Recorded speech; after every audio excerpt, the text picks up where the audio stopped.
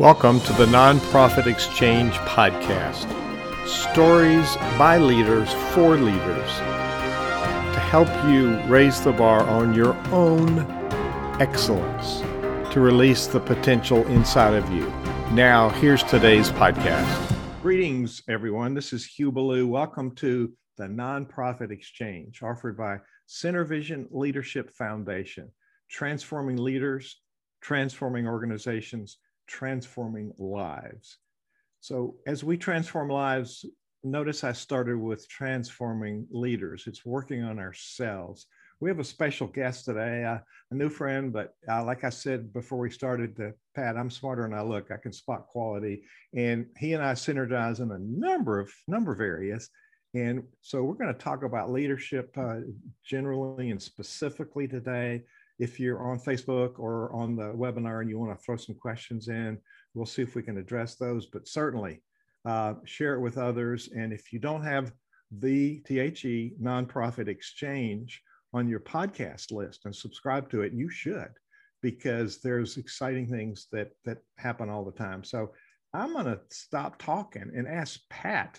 Pat, you got to tell me again. I'm kind of slow. I'm in the South. Pronounce your last name one more time for me. So my last name is Tamaclo. I love it. Tamaclo, yes. And I try to make it easier for people because most people say, "Oh, I'll just call you Dr. Pat," and so just PAT. Those are my initials. So Patrick Allen Tamaclo. Oh, I love it. I love it. Okay, tell us who Pat is. So Pat. Well, I would say I'm a young budding entrepreneur who has served over 23 years in the Naval Service, and today running and growing a leadership development firm, West African Heritage, born in New York, and now I did 23 years in the Navy and decided, guess what? I've learned a lot about leadership. Working with teams, working with leaders from captains to admirals, working bilaterally with other people. And I've learned that it takes knowing people to connect. So I have pretty much grown to understand leadership as something that you as an individual have to work on yourself first. So I developed myself, learned through my mistakes, and today I've retired as a naval officer and I'm running this organization. So I'm also a pastor, a co-pastor of a church here in Norfolk. It's an international church, and I co-pastor with three others in Norfolk. And that's pretty much what I do. I have two daughters who are college. One is a college graduate, and the other one is actually going to be a sophomore here coming up shortly. And I do all this out of Virginia Beach. So that's a little bit about me. I love it. I love it. And Pat's a fellow Virginian. You live in Virginia Beach, is that right? That's correct. Virginia Beach. I used to live in Blacksburg, which is the largest town in Virginia, and you live in the largest city in Virginia. So I moved up to a middle-sized city, a small city, Lynchburg, which is in the mountains. We live in the pretty part of Virginia. Sorry. Everybody says Lynchburg, the Blue Ridge Mountains, and all that, but I enjoy Blue Ridge. Just looking over the the ridges over there. It's pretty.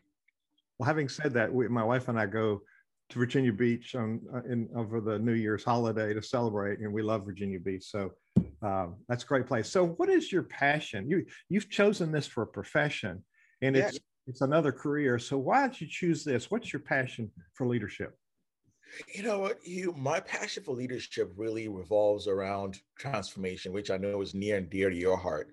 And the passion of leadership stems from finding myself, whether accidentally or intentionally, in leadership roles. And from grade school to high school to, find myself in the Navy, started out enlisted and then quickly, evolved into a commission status. The passion for leadership is really about seeing the lives of people changed from either having a low self-esteem, not really realizing that there's somebody in God's eyes, to really making dynamic transformation in their lives and seeing that what they thought they couldn't do is really something that is possible. And so I like to be a part of that, and I do that through different strategies. So the passion is about leadership and transformation in people's lives, starting with self. You know, and I've seen you in other settings, and that comes across when you present yourself.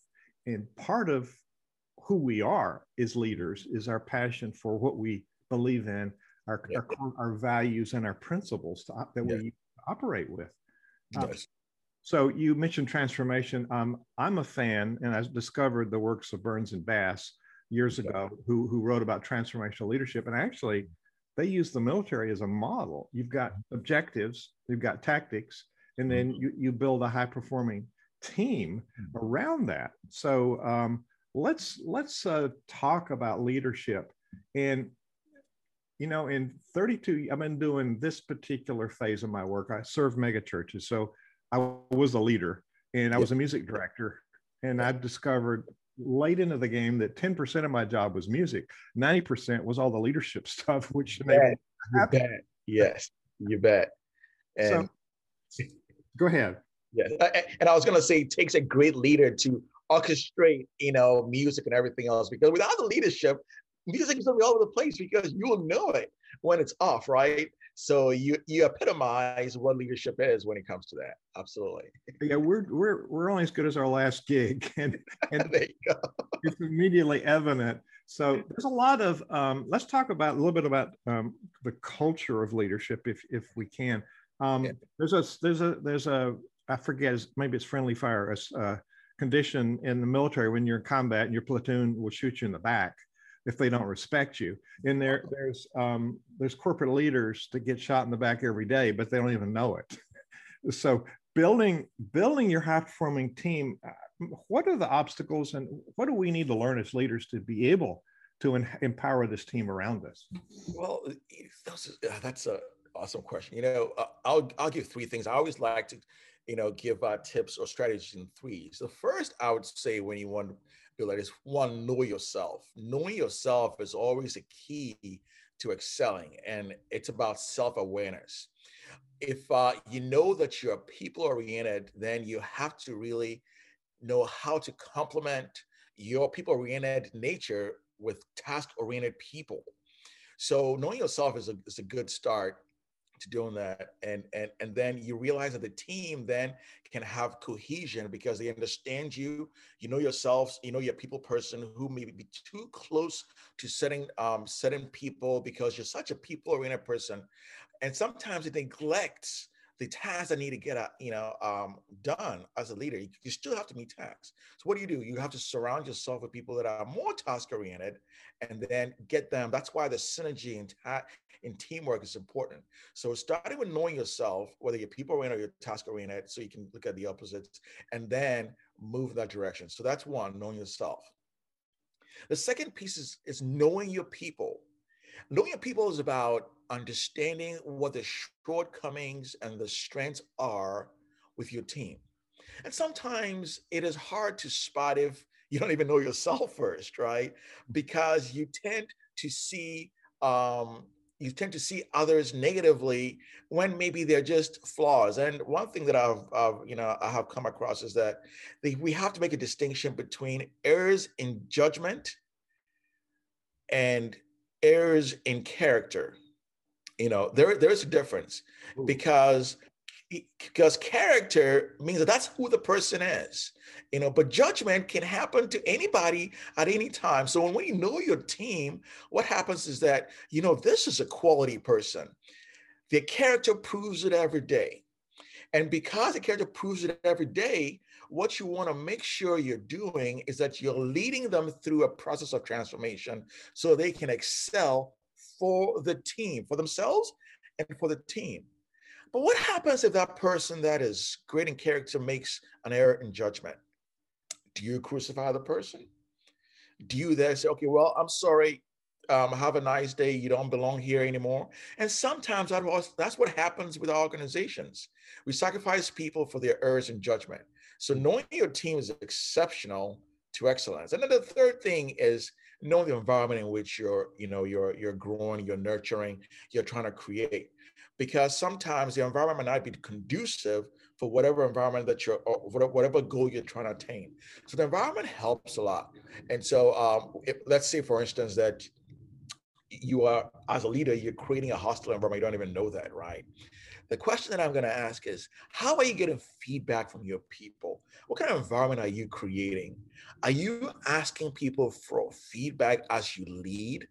Because if you think, oh, I'm a great leader, I'm doing all this, and you don't have one person telling you how your speech was or how your attitude was in that dialogue or whatever it is, and you create a hostile environment, you're not going to last as a leader. You're going to actually put a nail in your own coffin. So knowing yourself, knowing your team, and knowing your environment, the environment you're creating is critical to developing a team cohesive environment. That's my 3 tips for you today on that topic. It takes a lot of skill to crystallize complex concepts into some points that people can grasp and then move forward from there. Yeah. And it seems like those 3 things are interconnected. Let me give you an analogy. As a conductor on a podium, mm-hmm. one of the really good teachers, Rodney Eichenberger of conductors, mm-hmm. says what they see is what you get. So mm-hmm. talk about how lack of self-awareness. Leaders sometimes set up problems and they blame others. I know. So talk about this knowing self and this lack of awareness. How does that impact leadership? Wow. And I could go on for hours about lack of self-awareness and what happens as a result of that. So I'm glad you're anchoring that. Lack of self-awareness, number one, it leads to I don't want to say hostile work environment, but it leads to failure in some ways. Now, it may not be an entire failure, but it leads to number one, a breakup of a team because you don't know yourself enough to calibrate yourself to change things about yourself.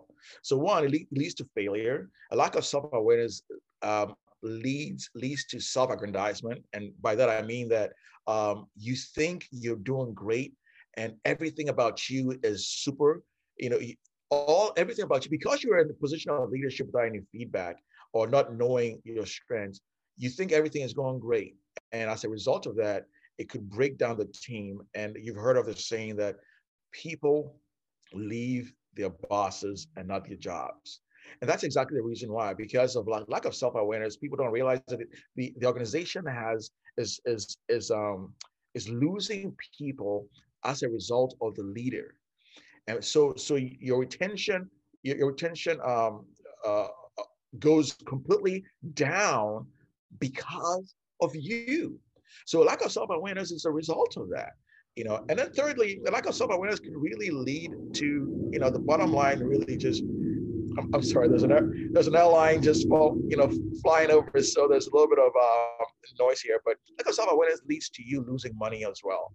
And I know nobody wants to lose money. So how does that happen? Lack of self-awareness leads to loss of money. If you're a leader and you find yourself spending a lot on things that are not productive towards a goal, you realize that your balance sheet was probably going to be, a lot of expenses and very little revenue or assets. Why? Because you don't realize, you don't know yourself, and you don't know that you're somebody who spends. So those are some of the 3 things that could lead to from lack of self-awareness. Absolutely.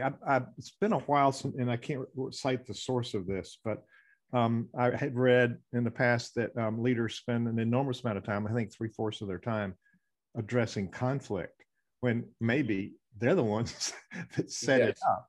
And then a companion statistic is the Gallup.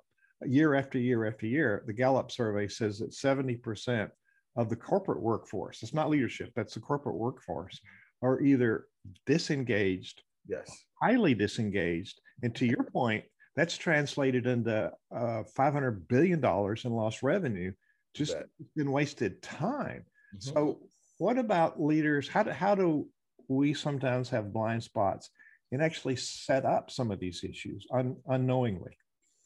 The blind spots are a result, it goes back to having a process or a system that needs to be in place to avoid those blind spots unknowingly. And for me, one of the ways I avoid setting out these blind spots is having a system in place. It's a feedback mechanism.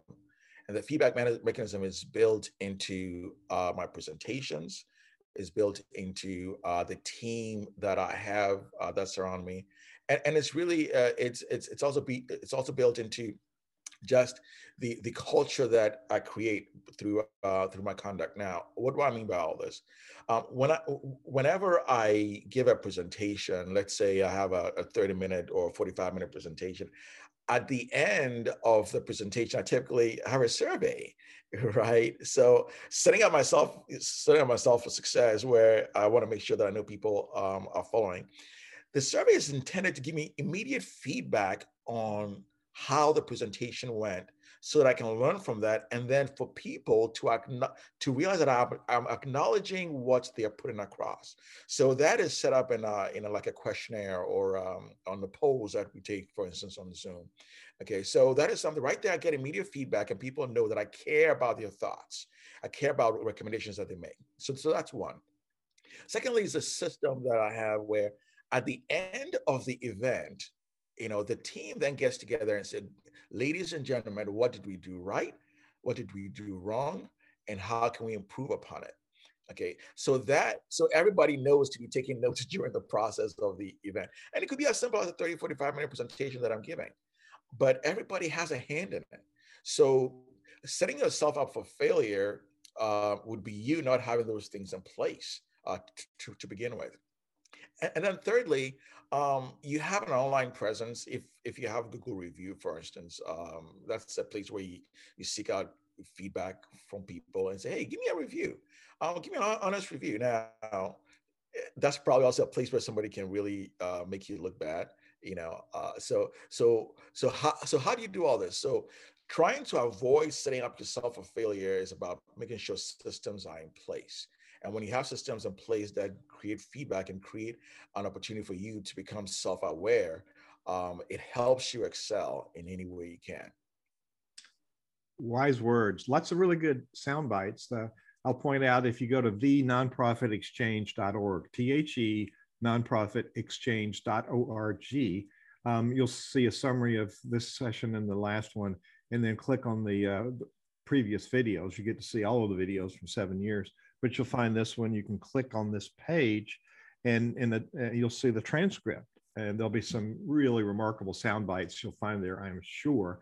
And if you have a smartphone, go to anywhere you get your podcasts, and you can find the Nonprofit Exchange there, and you can have them on your phone. You can listen to them while you're driving or whatever, but be sure to watch the road. Don't try to take notes when you're listening to podcasts in your car. So, Pat, you hit on a really, for me, a key element. In 32 years of working with business leaders and nonprofit leaders in all kinds of places, in small organizations to multinational, huge organizations, communication always comes up. Never has it failed in any organizations to come up as one of the topics at the beginning. And communication as a negative, it's not there. So they all talk about it, but they don't know what to do about it. And to compound it, I hear often from leaders, we can't ask people what they think, because if they tell us what they think, then we're obliged to do it. No. So speak to these dynamics, would you, about how do you gauge that you're effectively communicating and engaging with your team? Oh, well, I'm glad you mentioned that. So, the Global Reach Leadership Institute, one of the things that we love to talk about is communication. Being a mentee of John Maxwell, I'm sure for those who are faith-based, they know John Maxwell is a renowned communicator. And when he mentors, he has a book that says, I can't remember exactly what the title is, but it talks about communication, and it talks about connection. So it's about communicating is something that people can just, you talk, but are you really making a connection? So the connection is about being involved and being into the person that is connecting with you. So why are the communication gaps in organizations? Why are the communication gaps in, in teams? Why is it that people cannot get that piece across? How do you know when you're being effective? You know you're being effective by making sure that whoever you're communicating with is giving you feedback. And the feedback is obtained through several ways. The feedback is obtained through you engaging with the individual in a way that you pose questions with the expectation of a response, or you create an atmosphere, or you create a culture where you're putting questions, or you're putting people in a position to give you feedback. And where there is no feedback, whether it is personal feedback or is feedback by the organization, where there's no feedback or there's silence, feedback being you're not getting the kind of feedback that you want, or there's silence at all, it means there's a gap in communication. So what do you do about it? The first thing you want to do is to really follow up about the question that you asked, or follow up about the topic that seems to create a gap in communication, and see whether people are really on board with that. Okay, so one is feedback. Is there feedback or not? And then secondly, is there follow-up? The follow-up piece of it is where people really lose in the communication piece of it, because communication is only effective if you get a response from the other party. So how do you do that? You do that by making sure that you are engaged as well. There are leaders that tend to be offhandish, where they expect that, oh, I have sent the email, and so I should expect a response back. Well, what I do typically is what I call the dual prong approach. I send the email, and then I follow up with a phone call if I have the phone number for that. Or I find somebody who does have the connection with the person and try to reach them. So making sure that you are covering both ends is critical to being effective in communication. And then the last thing I would say about the communication piece of it is, to connect, you really have to make sure that you are seeing the other from the other party's view. And it goes back to knowing your people. If you know your people, and you know your team, and you know what makes them tick, or when I say tick, what makes them successful, you always want to approach the questions and also approach the concerns from their perspective. What will Timmy do? I know Timmy has a tendency to have problems at home, and so is often late to work. How do I communicate to him effectively to let him know that it's not okay to continue doing this because he's going to soon lose his job? By that, the way you communicate with Timmy is you find out how things are going at home. You're asking for, you want feedback. And then let Timmy be able to express themselves to a point where now you not only gained insight into Timmy's world, but you've also given him an opportunity to then consider whether or not this is a workplace for him to keep on coming to work, or it's something that he can actually decide to terminate himself. So then you don't then terminate Timmy. Timmy makes the decision to terminate himself from work because he realizes that the standards that you've set in this organization are not something that he can keep up with. Now, how do you communicate that? You communicate that by being the person's world and making sure the person understands that you are supportive, you're empathetic, you're compassionate. And that connection can only happen if you are engaged and trying to seek feedback from the person. A one-way direction or one-way communication where, okay, this is how things are going to be, or this is how things are, is not communication. Always seek to get feedback from the other party and follow up with it, making sure that you get the response you're looking for. That's great. There's so many assumptions that we have all the right answers. My take is when I had a leader going into a meeting, he says, I'm going to straighten things out because, I always have the right answer. It's my company. I said, that's wrong.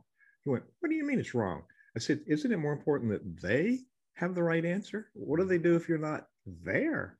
So I think that's a sign of a good transformational leader is you can leave and it works just the same as if you were there, because I want to talk about behavioral traits and in other pieces, but I want to not leave communication for a minute. It's to me, leadership and communication are based on relationship. Yes. Yes.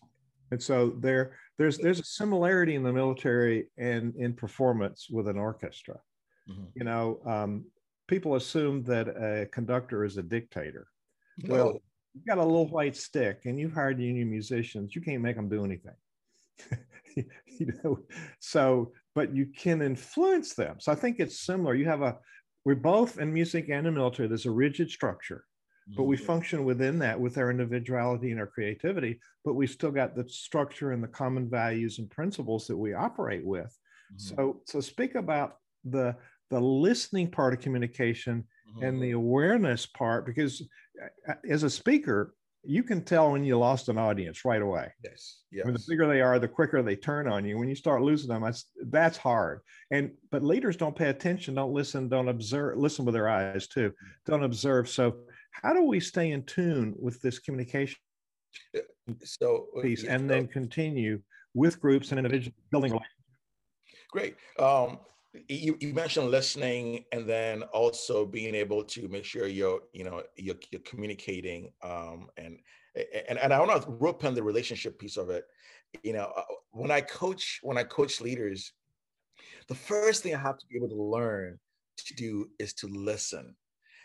Because and sometimes as a leader, I don't listen too well. So I have to keep. It's a constant battle. I have to keep training myself, because when you want to coach a leader, because leaders by nature don't want somebody else to lead them. That's why they are leaders, right? So listening is about the relationship piece of it. You got to develop the relationship with the individual. Okay. And the relationship comes only when trust is earned. And so to communicate effectively, I like to use the word connection, because communication is not about just saying some words expecting the person has heard it. It's about making a connection. And the connection can only happen if you're attentive to what the person is saying. My sisters often said, listen to what the other person is not saying. To me, that was profound. That was one thing that, because I talked about how I was coaching somebody and the person was, talking. I said, but they didn't tell me that. I said, no. Big bro, listen to what the person is not saying. I said, wow. And being that she's a minister, I bet she does that all the time. So listening is not just about the words that are heard.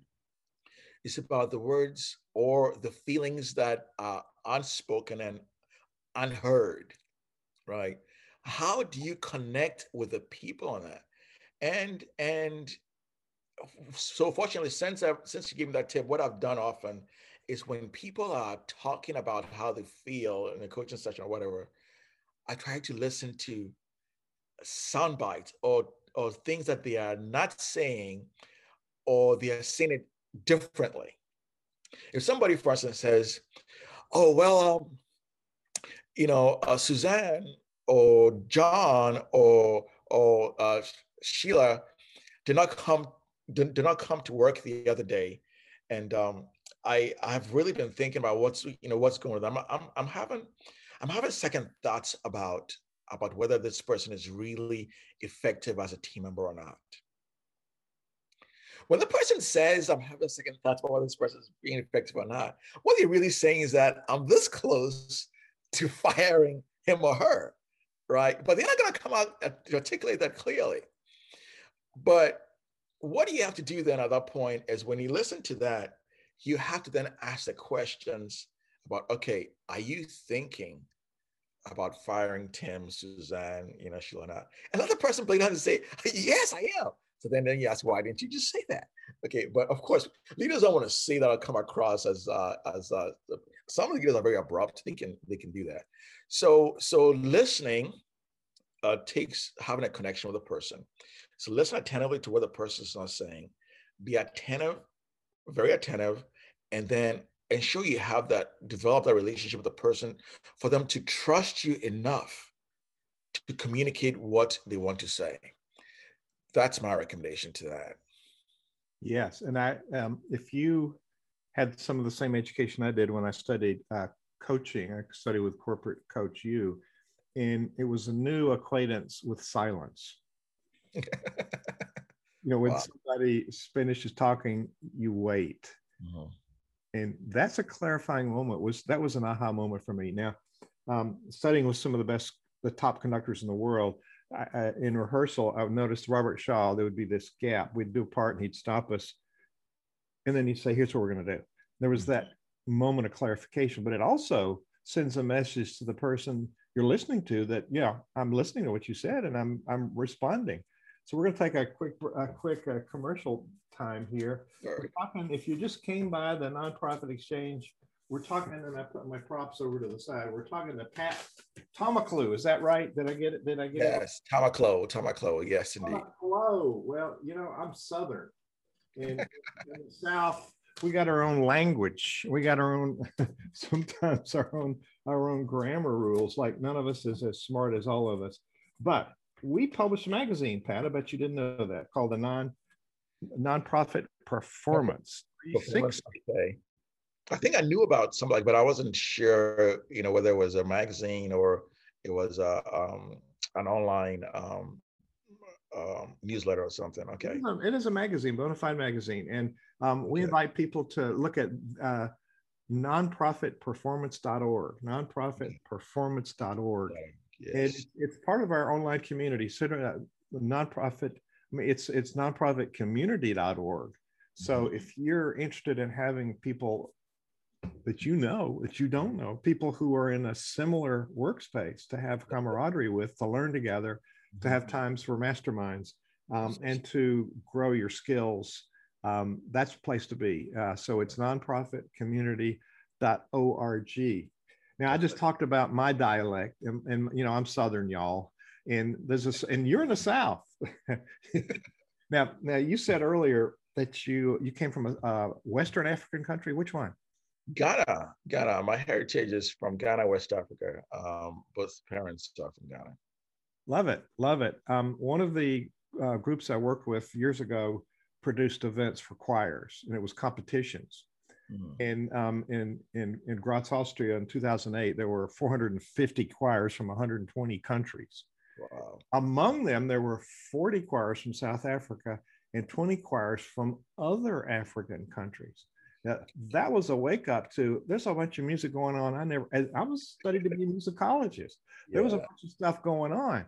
So what I found, that even though there were specific cultures, specific customs, specific performance expectations, there was a unity in the fact that we wanted to make really good music. So despite, we all have our heritage, we all have our affinity group, we all got our families and things that we like, but we come together. How do we show up fully as a leader in a community? And how do we lead? How do we lead to, like, here's an analogy. Everybody in the orchestra plays a different instrument with a different sound. There's no way they're going to approach music making the same way, personality wise, instrument wise, etc. But when we come together, we have a unified purpose to use our gifts and our skills and our perspective. So talk about when you build teams, you empower people from various perspectives, old, young, whatever. There's lots of dynamics. I learned in that engagement, when you got 125 cultures doing a performance, even the same kind of music, that there are different ways of doing it, but there's a coming together of excellence and passion that empowers everybody. So how do we do that as leaders? How do we encourage that? Well, great. So it goes back to the knowledge of the team, the people, strengths and challenges within the organization. I have a process that I call the person job fit program, where we try to fit people's roles or people's work environments with their talents. Because sometimes you have square pegs in round holes, and it makes the organization dysfunctional. And so it makes a team then dysfunctional. So the first thing one has to identify is, what is, again, using Timmy as an analogy here, let's say Timmy is really good with numbers, yet Timmy is now the front desk manager. How effective is Timmy going to be when Timmy likes to be in the back, always dealing with numbers? And just because a person has a nice face, right? Just because Timmy has a nice face and he thinks should be in the front desk doesn't make Timmy effective. So how do you then identify, the strengths or the capabilities of one, and how to bring them into a group to make them synergistic? You do so by asking. It goes by the communication thing. Timmy, what are you passionate about? And you'd be surprised that even though you think Timmy has a nice face to be at the front desk, Timmy does love numbers and could be even better than the accountant in the back there. So guess what? As long as Timmy is not being utilized in the back office as an assistant to the accountant so that they can be at their peak performance and do something they're passionate about, Timmy is not going to be a very effective receptionist for you. So it starts with asking, communicating what Timmy is passionate about. Then you find out that people have strengths and really gifts and talents that you didn't even know about. What they show up on your resume or their qualifications out of college is not necessarily what they're really good at. Maybe Timmy just decided to major in political science because it was the easiest thing to do, but they're really passionate about accounting. So to answer your question, aligning the gifts and talents of people by first asking them what they're passionate about, because that's ultimately really what one's calling is what somebody's passionate about and wants to excel. That's the only way you can really do transformation. Connecting people what they're passionate about so that they can excel at it. And then you as a leader can help them transform them into becoming a better version of themselves.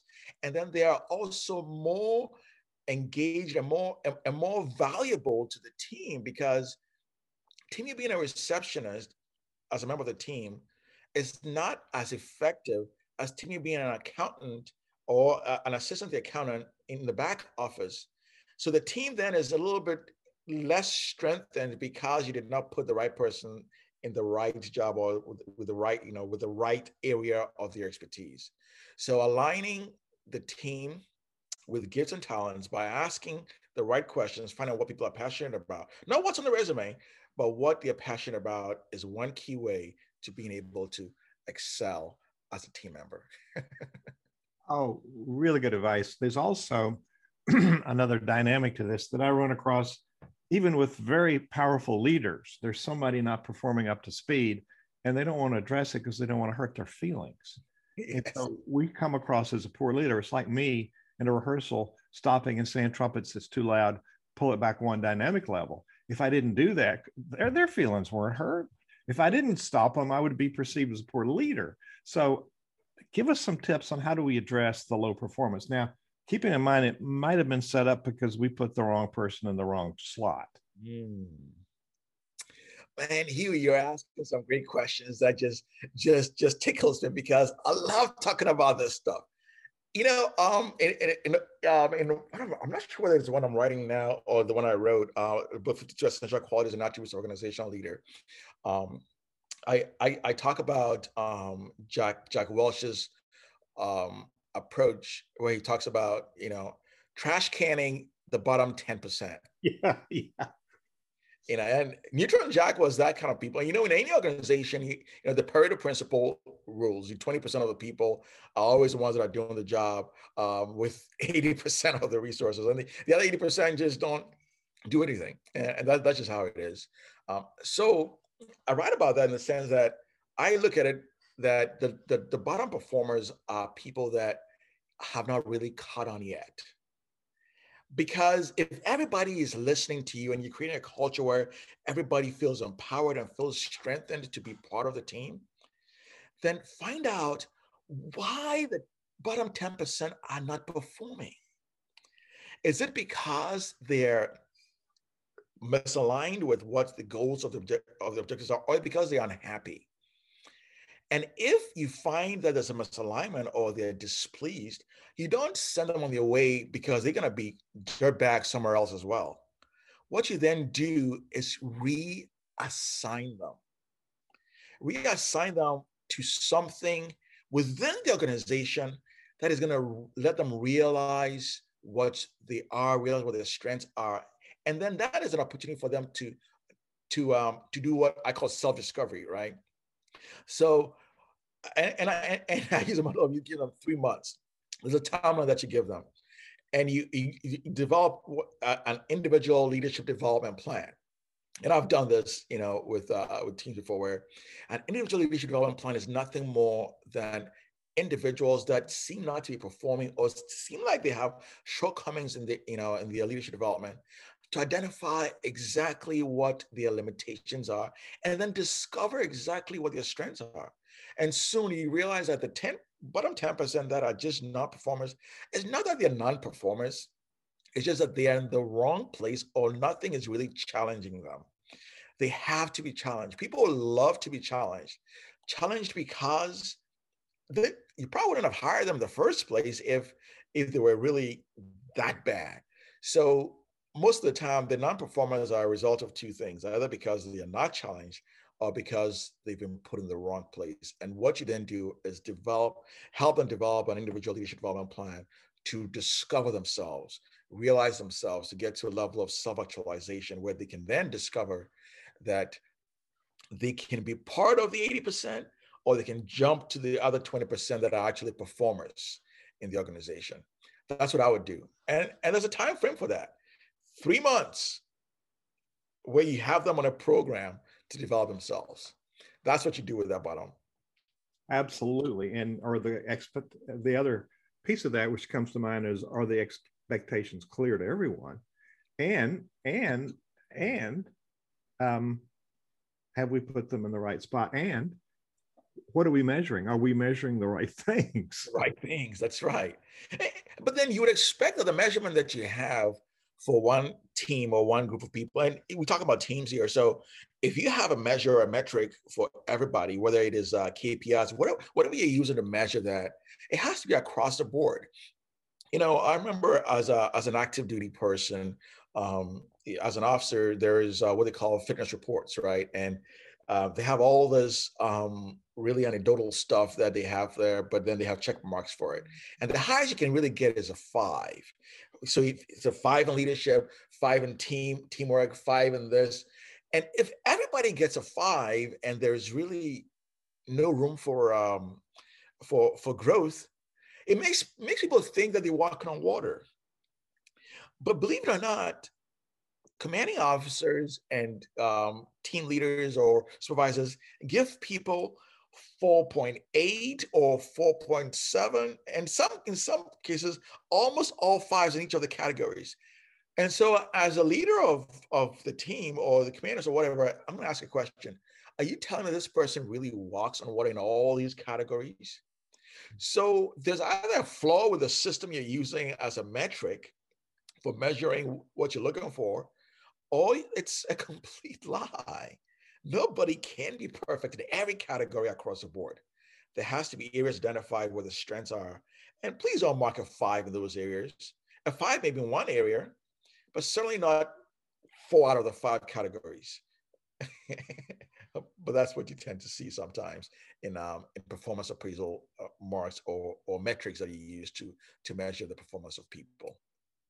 Let's go back to the character of the leader and style. We can classify, there's just so many different styles of leadership. And I gravitated to transformational leadership because it sort of reflected my position as a conductor. You transform instrumentalists into an orchestra, then you transform that orchestra into an ensemble. And in the church, we transform people's lives. It's not about music.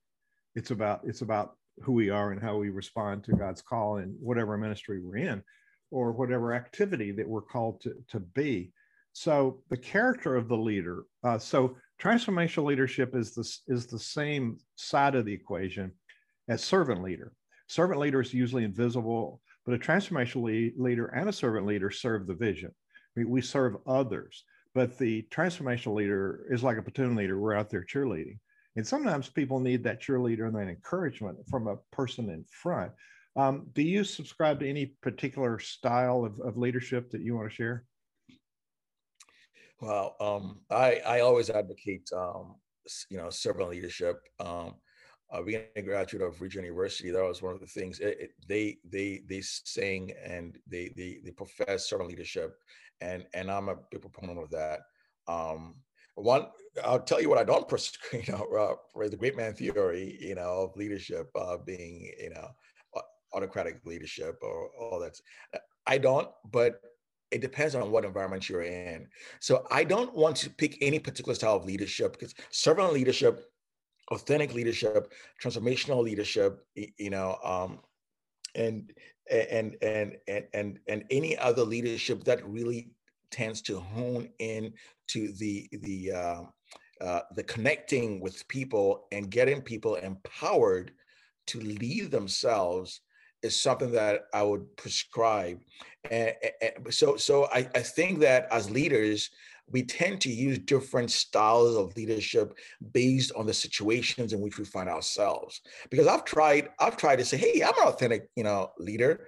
I practice authentic leadership, but then in some cases, you end up finding yourself really using transformational leadership techniques to be able to address some of those things. And so there's some synergy between our, transformational leadership and authentic leadership. And that in itself is because the situation dictates it. Servant leadership, where you are really serving others first, is one way to do that, especially in a nonprofit environment. You find yourself being a servant leader more than any other kind of leader. So I would say the environment dictates the kind of leadership to employ, whether it is transformational, servant, authentic, and preferably not autocratic. But then again, in some situations, autocratic leadership tends to be the the one that people like. I think of the military as an autocratic organization, because it's you follow orders, and it's my way or the highway kind of thing. But some leaders, good ones in the military, have really adapted to the transformational piece of it, and what they want to do is bring you into that and let you see how their thoughts and the mission really leads to the goals that we're trying. So we do that together as a team. Okay. And so it's not so much as orders. Yes, we have orders to execute to get the mission accomplished. But ultimately, if you see yourself as part of it, and then you set your goals and objectives towards that, it leads to a transformation, ultimately to the result that you're looking for. So I think it depends on the environment in which you are. Well, and I applaud that. It's not one size fits everybody in every situation. Now, for instance, transformational leadership in the military is about a high performing culture, because you can't micromanage people in combat. Yeah. And then city leadership or state leadership, you have an emergency, you can't micromanage people. In concert, we can't micromanage people. So we shift to a command position, because you're conducting, I'm conducting a concert, things happen, I need to be in charge. And this is what the people look to me for that answer. And people look to leader, and autocratic leaders that are always autocratic is more about them than the vision. That's the other thing that appealed to me about servant leadership, transformational leadership, is it's about the vision. It's not about me. Yes. So character, you talk a little about, the behavior traits of a leader, but let's talk about the character of the leader. Being a rotten person, now, there are a lot of opinions about Jack Welch. It's sort of the fear leadership. If you're in the bottom 10%, you're gone. So there's, and you pointed out, there's a nurture piece. Let's find out what the real problem is. And, some people you can't rescue, you can't help. They just don't fit. But maybe there's some people who are nothing but potential. We could grant the pathway. So talk about the impact of values and principles and character as a leader on the whole culture. Wow. Man, Hugh, I am so thankful you're asking these questions. These are so great. I tell you what, I love the notion of character, and that is part of my 5-point, scale. I have a system that I have, which it's called the 5-point paradigm. Now, character is the one that you need for follower engagement. Now, what do I mean by follower engagement? If you don't have character, your followers are going to be gone pretty soon.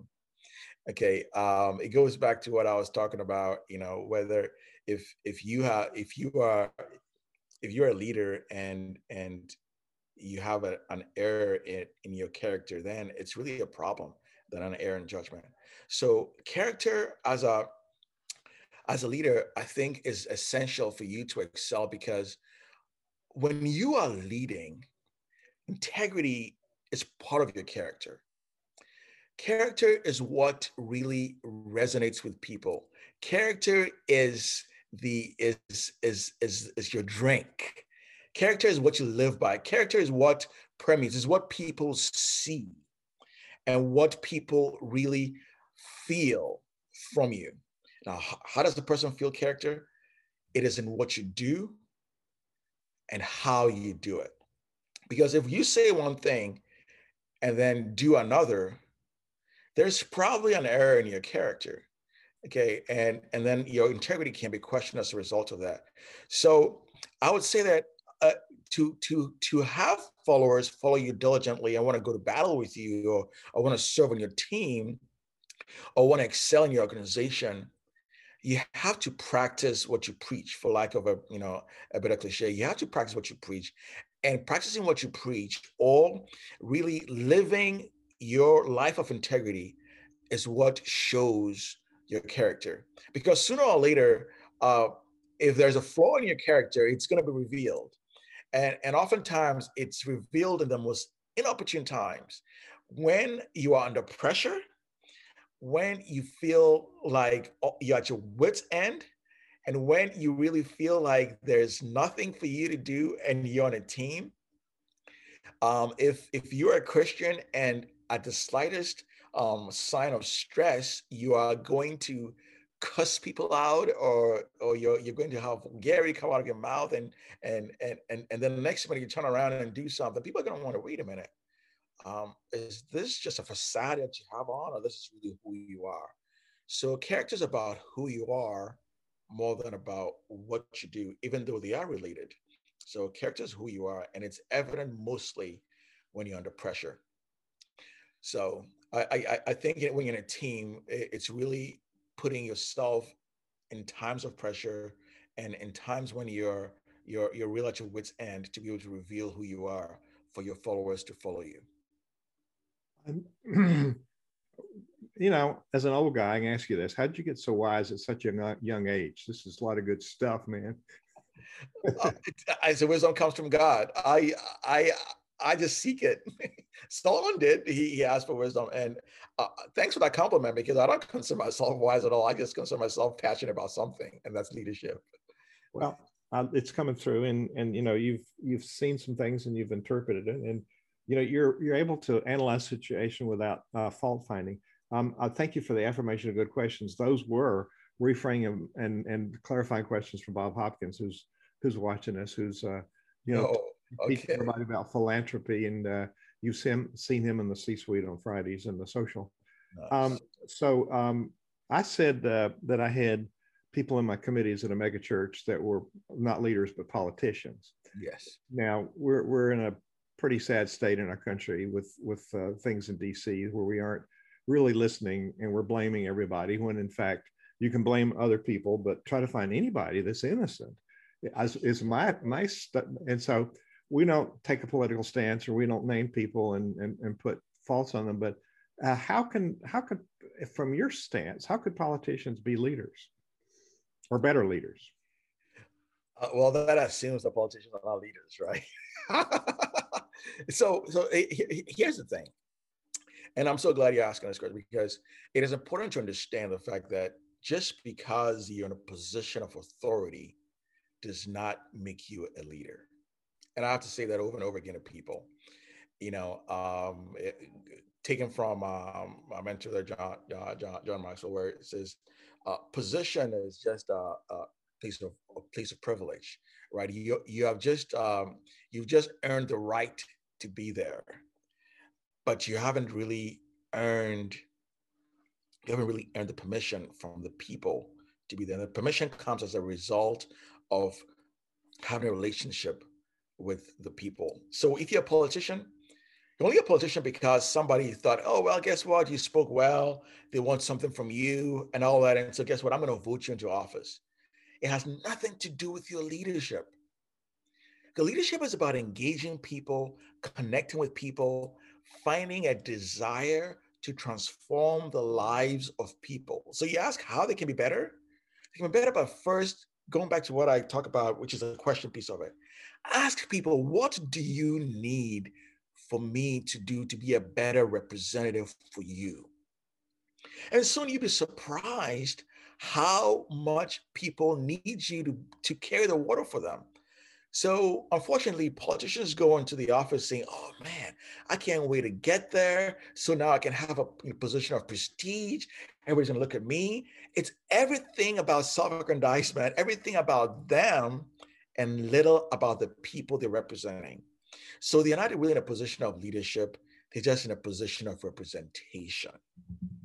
So how can they be better? 3 tips. 1, find out what people need and connect with your constituents. By connection, I mean be present. Be present when they need you. Because when you're present with people and you have a connection with them, you don't even have to hold any elections. People are just automatically going to vote you to office because you care. Okay, so be present by caring. Number 2, I'm not going to say compromise, but what I'm going to say is listen to what the other party is saying. The other party, meaning those that by nature are not on your team. When we talk about politics, we talk about Republican or Democrat if you're in the United States. And find out if there's any areas of synergy for the benefit of the people. So it's not about you in a position about what is going to make us look good or what is going to make our party look. It's about what is going to make us collectively as a team excel, transform. So that's the second thing. It's always about the collective and not about the individual, whether it's a party or one individual, whatever. It's always about the team. And then thirdly, find out whether you as a leader are really making an impact. If as a leader or as a representative politician, you find yourself not being effective because you cannot get along with others, have the courage, the moral courage to say, I cannot continue in this environment anymore, and I'm not going to seek re-election. Because you can only do so much. That might not be the environment for you. A true leader is one that somebody is following. If, in the words of John Max, if you are a leader and nobody's following, you're only taking a walk. And most of the time, you don't have character because you don't have the courage that goes with the character that we're talking about here. So that's my encouragement to the politicians on how they can be better leaders. If they're leaders, engage with your team or your constituents to care about them. Find a way to work with the other teams for the good of all. And then thirdly, have the courage to say, I cannot continue on this path anymore. If you can do that as a politician, you don't have to work too hard to find followers. People will follow you because they're going to go to battle with you. They're going to go to bat for you, and they're going to go anywhere with you. That's my recommendation to politicians. Love it. And we're out of time because I've entertained questions that have come across. There's a couple more, Mr. Rash, and I will email you and them so you can have a direct dialogue because you've covered so many things. Awesome. We got half of the questions answered. So you're prolific and you're very wise, and you've given us a whole lot of good things to think about today, Pat. We'll have to have part 2 sometime. And so what thought, we have people who are looking for some new awareness and new energy as a leader. What thought do you want to leave people with today? Well, thank you. You for the only thought I want to leave with people is self-awareness. As a leader, you never know how well you're leading until you fail. Right. So the only way to know how well you're leading is by seeking feedback, being self-aware, and being introspective. Introspection is key to leadership. Be prepared to examine yourself daily. As a faith-based person, as a Christian, I know that's a scriptural connotation to that. Examine yourself, see whether you're making an impact in the environment, or with your team. And if you're not making an impact with your team as you ask feedback, then be prepared to go back and fix yourself. And whether it's through coaching strategies or through training or through reading or through subscribing to Cinevision or anything like that that has a wealth of knowledge for you, do that. If you don't have anything to give, or you're not putting anything in yourself, you have nothing to give anybody. So develop yourself first, research yourself, and then you'll be able to give somebody something so they can follow you. Dr. Pat, thank you for being our guest today and sharing such great things with our audience. It's an honor to be here. Thank you so much for having me here.